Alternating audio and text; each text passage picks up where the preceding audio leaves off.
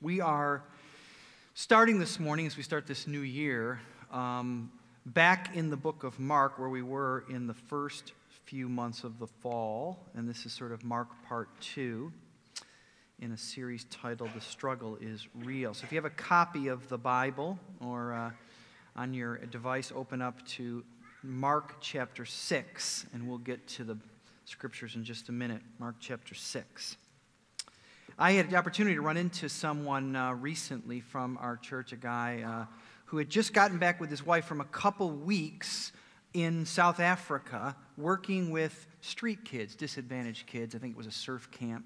Never done anything like that before, and he was just kind of telling me about it. He had just gotten back, and he said, it's amazing. You know, those of you who have had these kind of experiences, if you've gone to a different part of the world, perhaps worked with a different, disadvantaged people of one kind or another. And he was just sort of processing what it was like to be back here in the United States. And he said, Pastor, as I think about it, it's amazing what those kids don't have. It's amazing as I think about how they live their lives with so very little, especially as I come back here and, re-enter my life back here. And not only did he have that observation, but I could tell by the look on his face and the enthusiasm in his voice, although he'd never done something like this before, that it was perhaps one of the most meaningful experiences that he'd had in a very long time.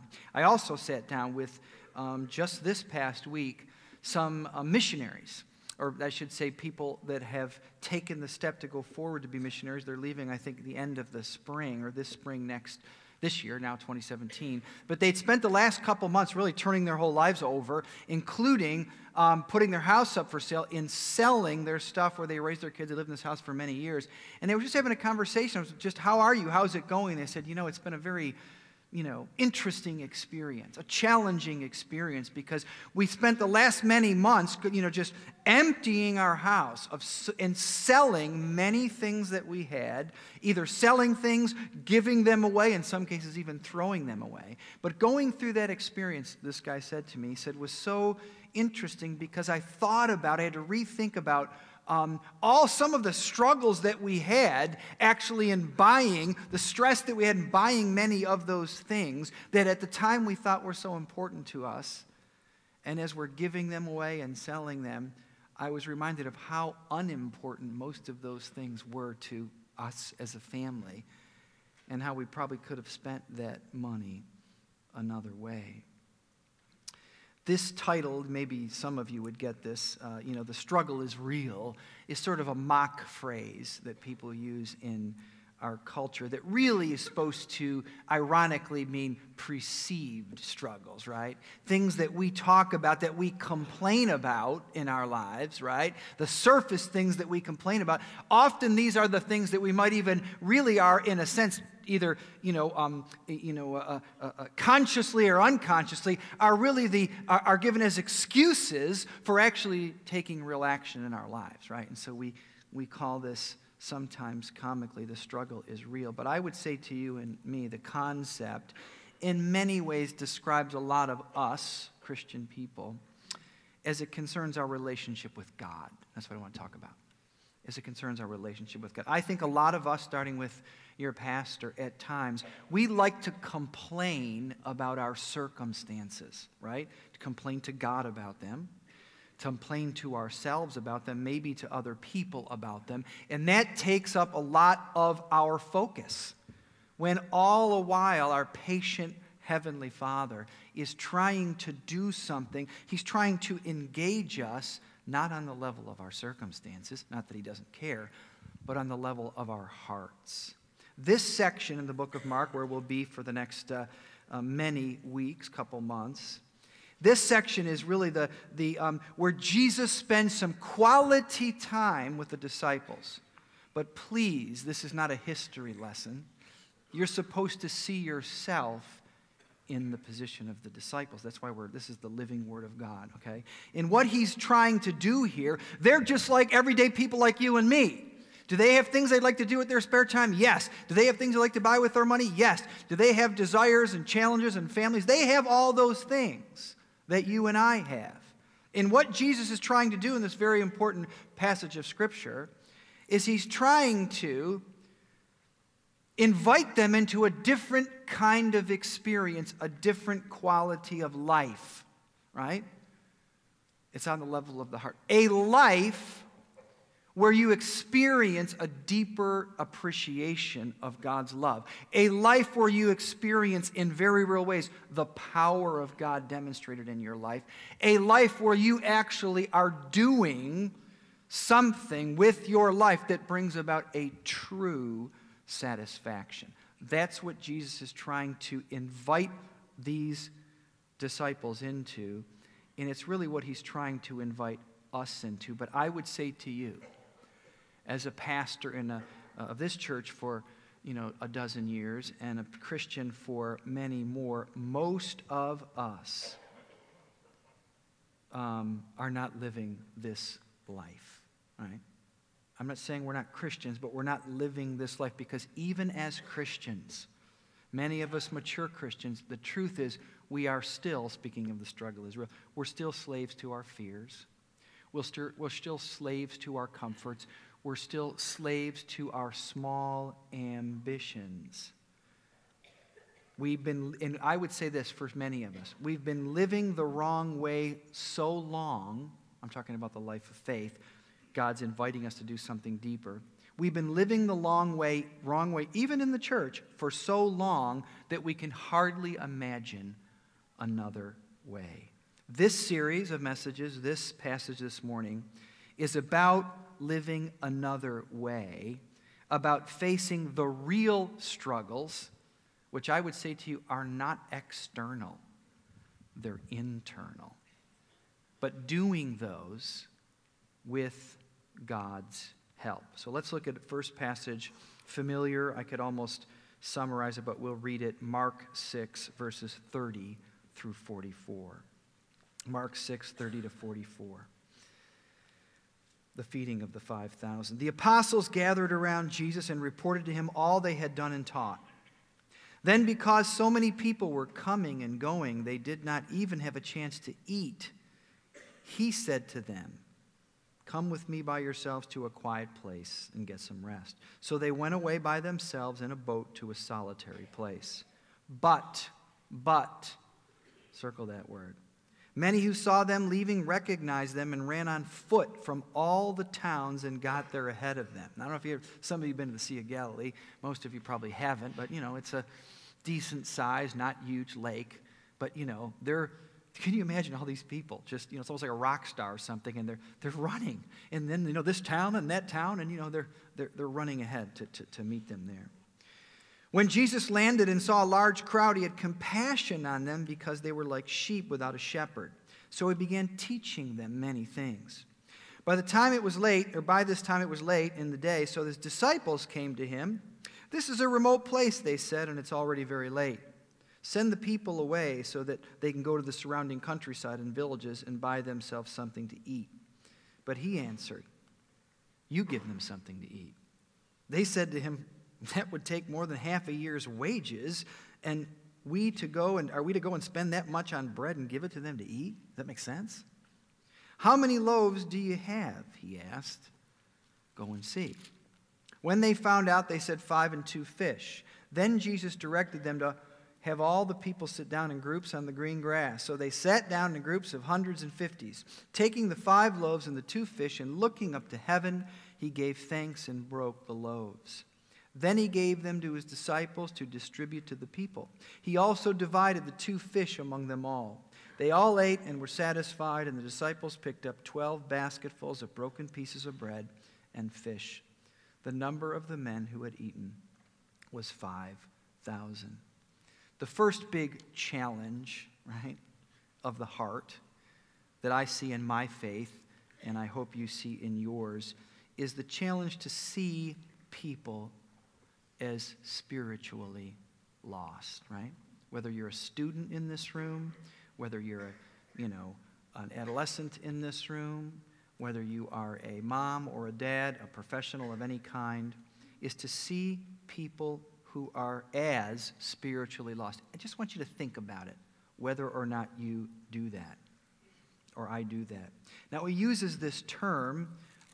Many of you have heard it before in the 34th verse. Jesus landed, and he had compassion on the people, these crowds of people, thousands of people that had run to meet him, because they were like sheep without a shepherd. Now, that's a metaphor. It's an image. And take my word for it, if you would. I wrote the background passages in the small group guide, if you want to look at it in your small group or individually. But let me tell you what sheep without a shepherd means. It's an Old Testament way of saying it. It's used many, many times in the Scriptures. So this is no secretive, analogy. A sheep without a shepherd is used in the Old Testament to talk about people who have no spiritual leader. That's what it means. They're sheep without a shepherd. The problem here that Jesus addresses, by the way, sometimes this story is so familiar we forget what it's about.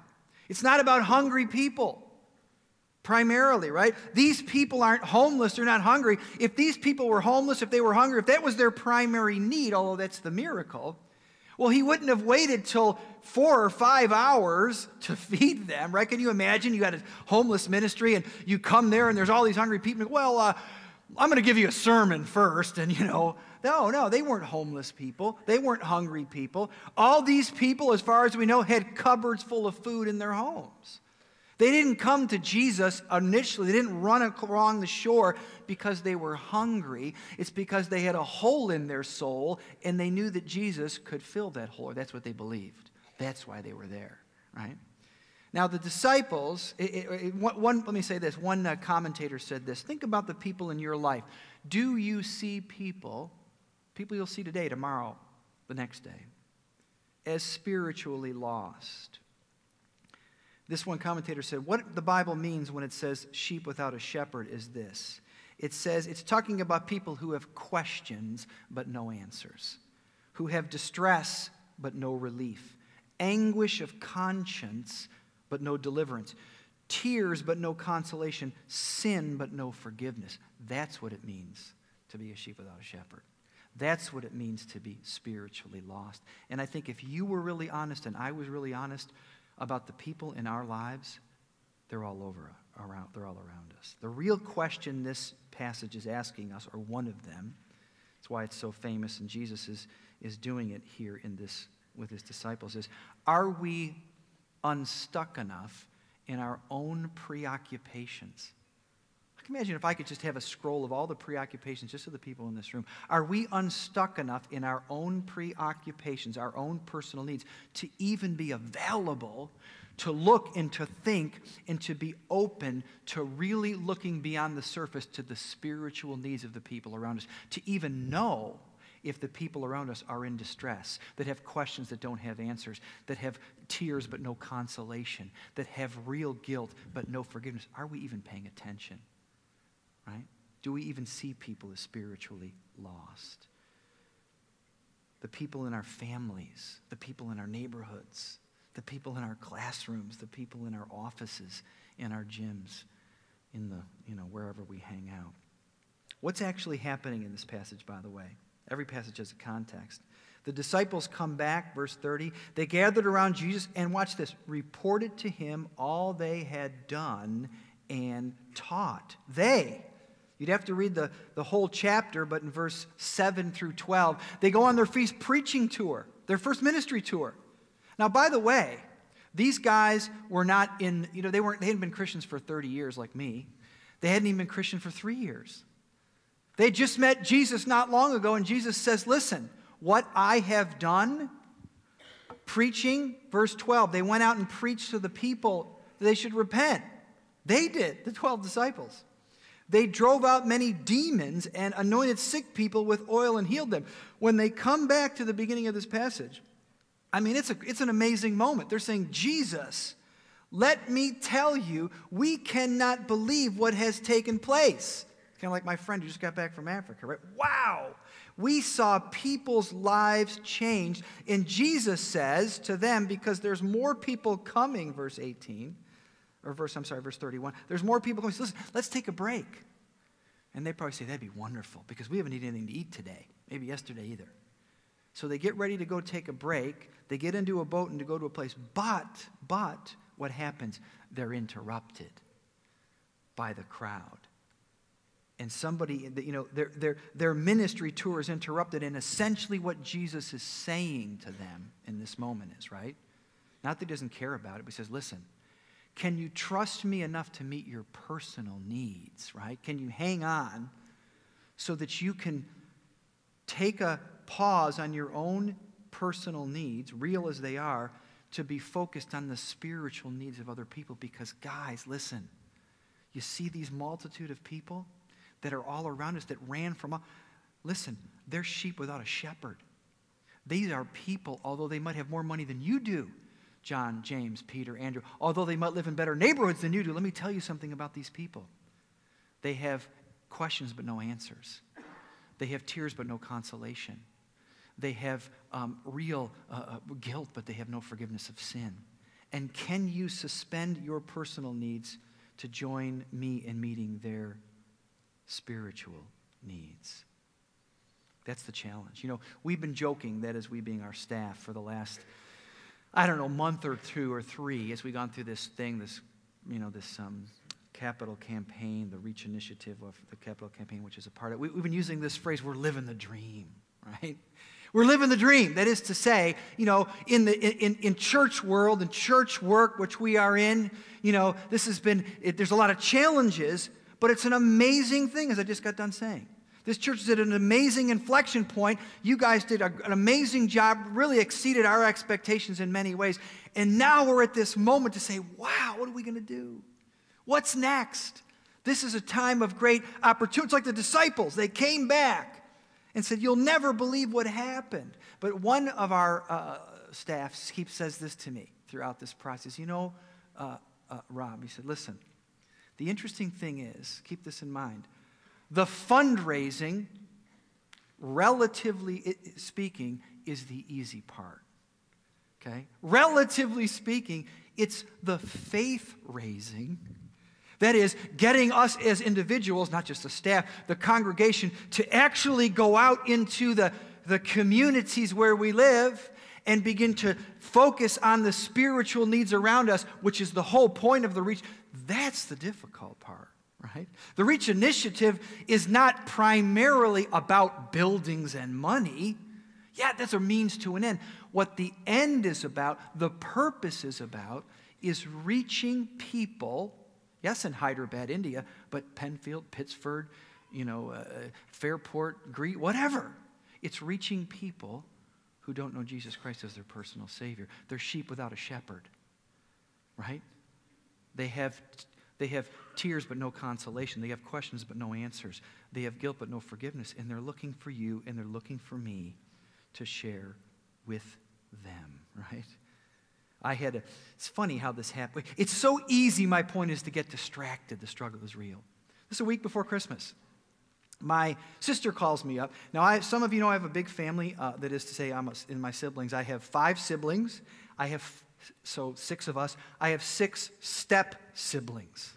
12 of us, okay? Now, some of them live in different parts of the country, so it's only over every so many years that we're all together. This was one of the years, Christmas, all 12 siblings, spouses, kids are together. Okay, it's fun. It's great.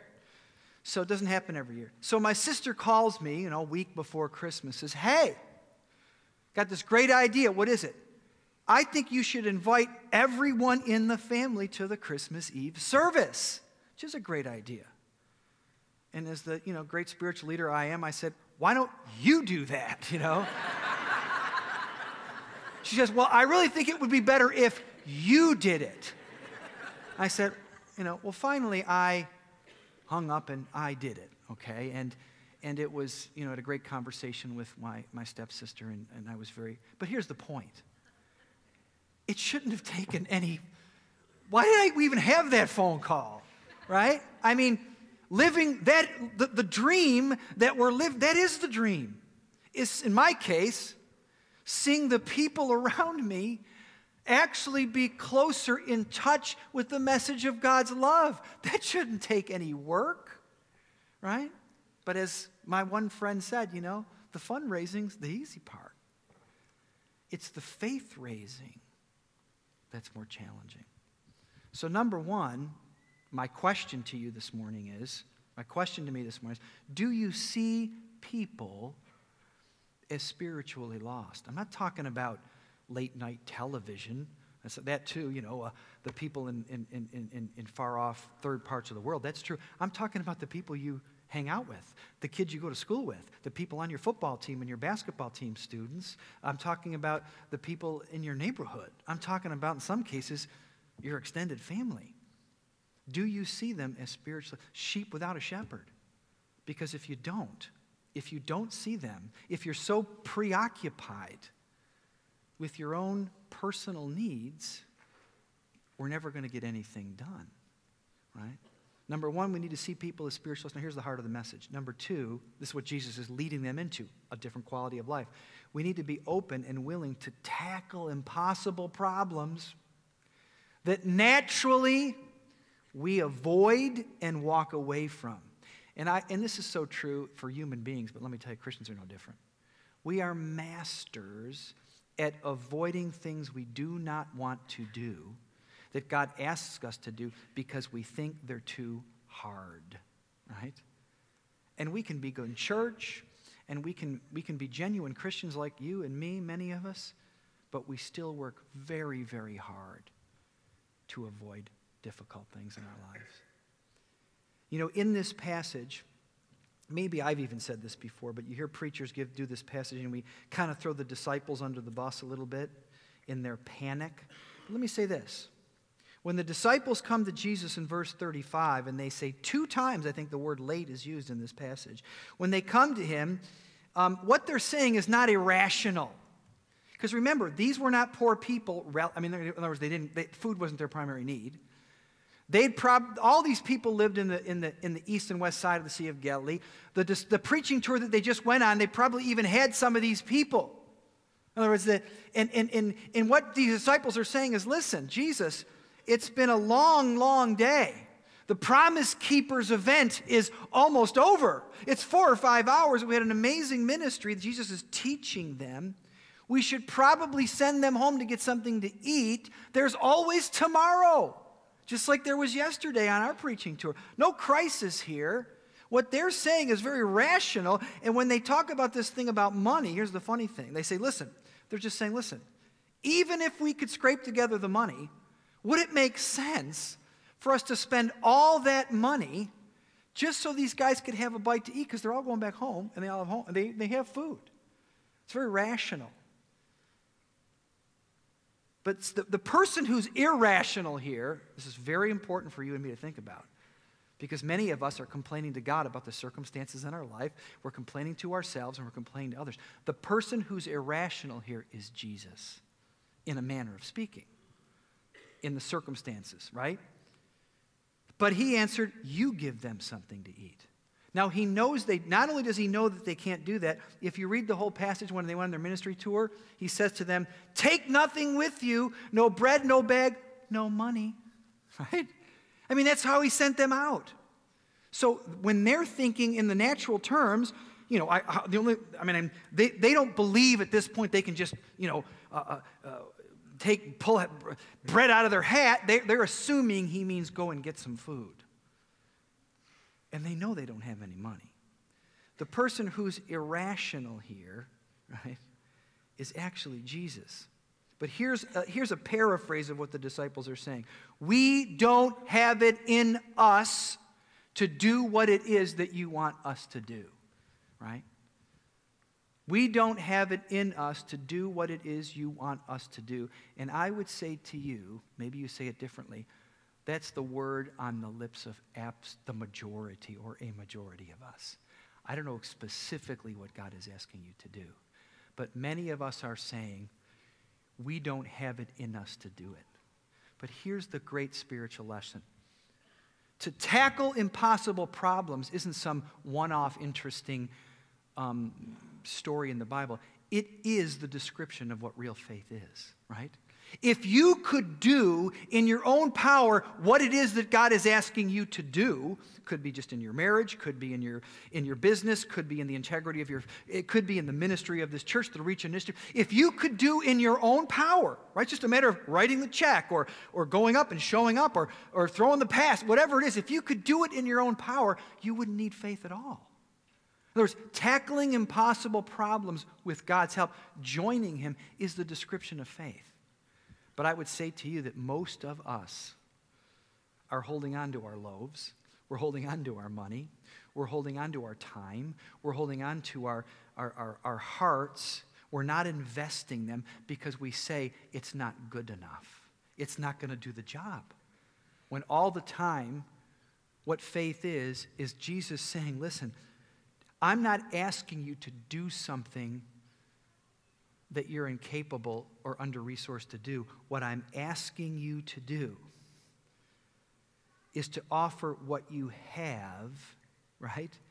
How many loaves do you have? Go. They're stunned in silence. Go and see. I'm asking you to offer what you have to allow Him to accomplish what they could never imagine.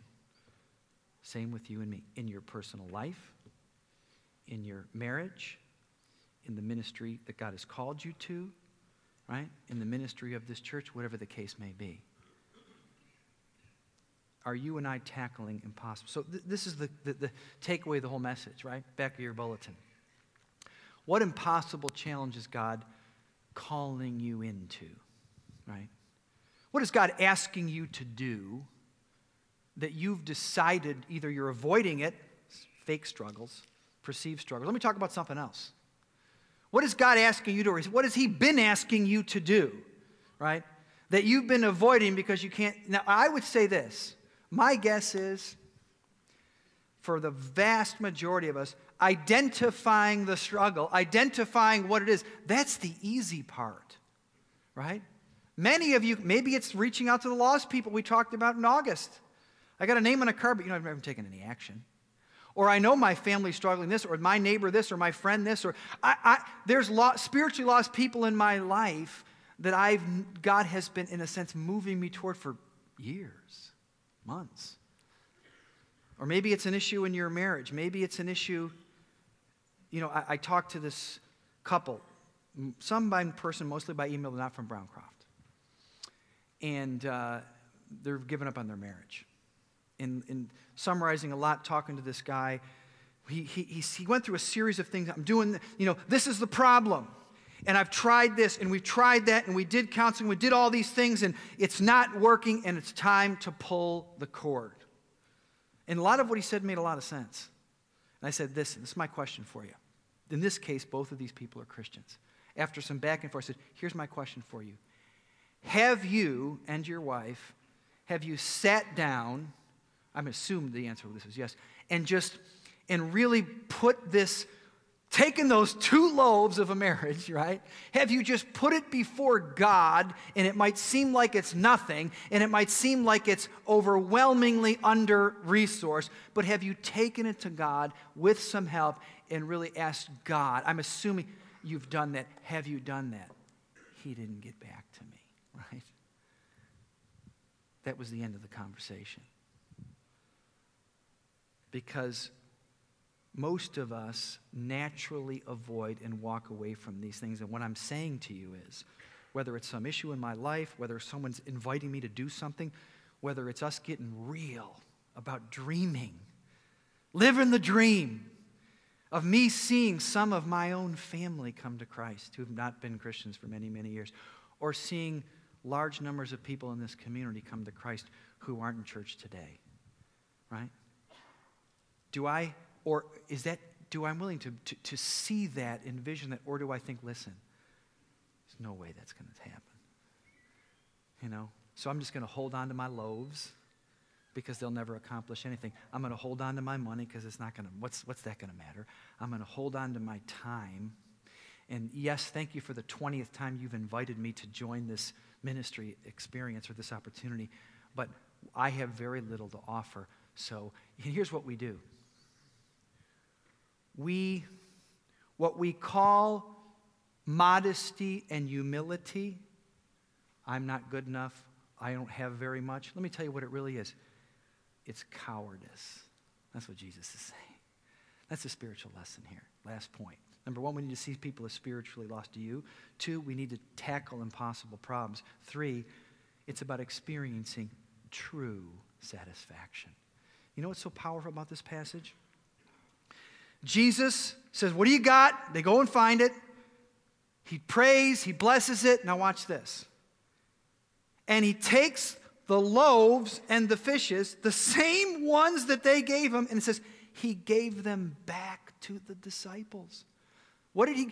Now, God can do anything, right? He's done a lot of miracles in the scriptures, Jesus. But there's a powerful lesson here, and this is true in your life. He could have just rained down bread from heaven. He could have just rained down money from heaven. He could just rain down answers to the problems in your life from heaven.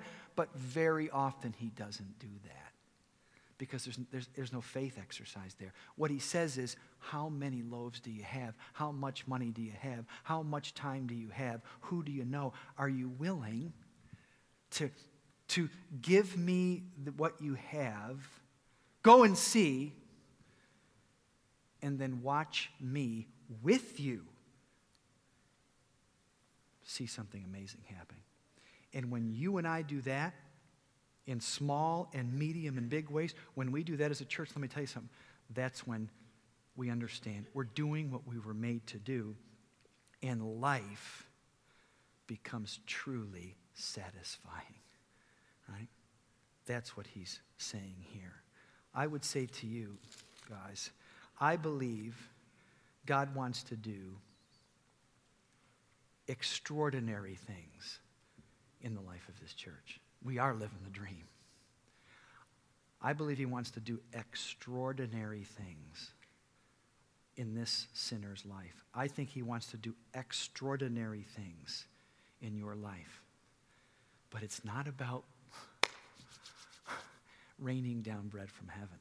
It's not about raining down dollars from heaven. He does extraordinary things when we have the courage to deal with the real struggle, which is the struggle of our hearts, and say, God, I don't have a lot of time. I don't have a lot of money. I don't have a lot of bread. But here's what I got, and I'm giving it to you, and I'm ready to receive it back with an assignment to sow it into the lives of other people, right? This is what real faith is. And if we can pivot, if we can appreciate this, if we can, all of us individually do that, let me tell you something. There is nothing more than God wants to do. We sang about it. He's not against us. Are you kidding me? It's like those of you who have little kids, and your kids are always confused. They think that you don't want, whether too much television or too much sugar or whatever, and you're thinking, what you want for your kid is the best. God, the Bible says, Jesus says, what you want for your kid is hate compared to what I want for you. Right? But God does not want to rain down from heaven. He wants us to join him. Amen? Stand with me, let's pray.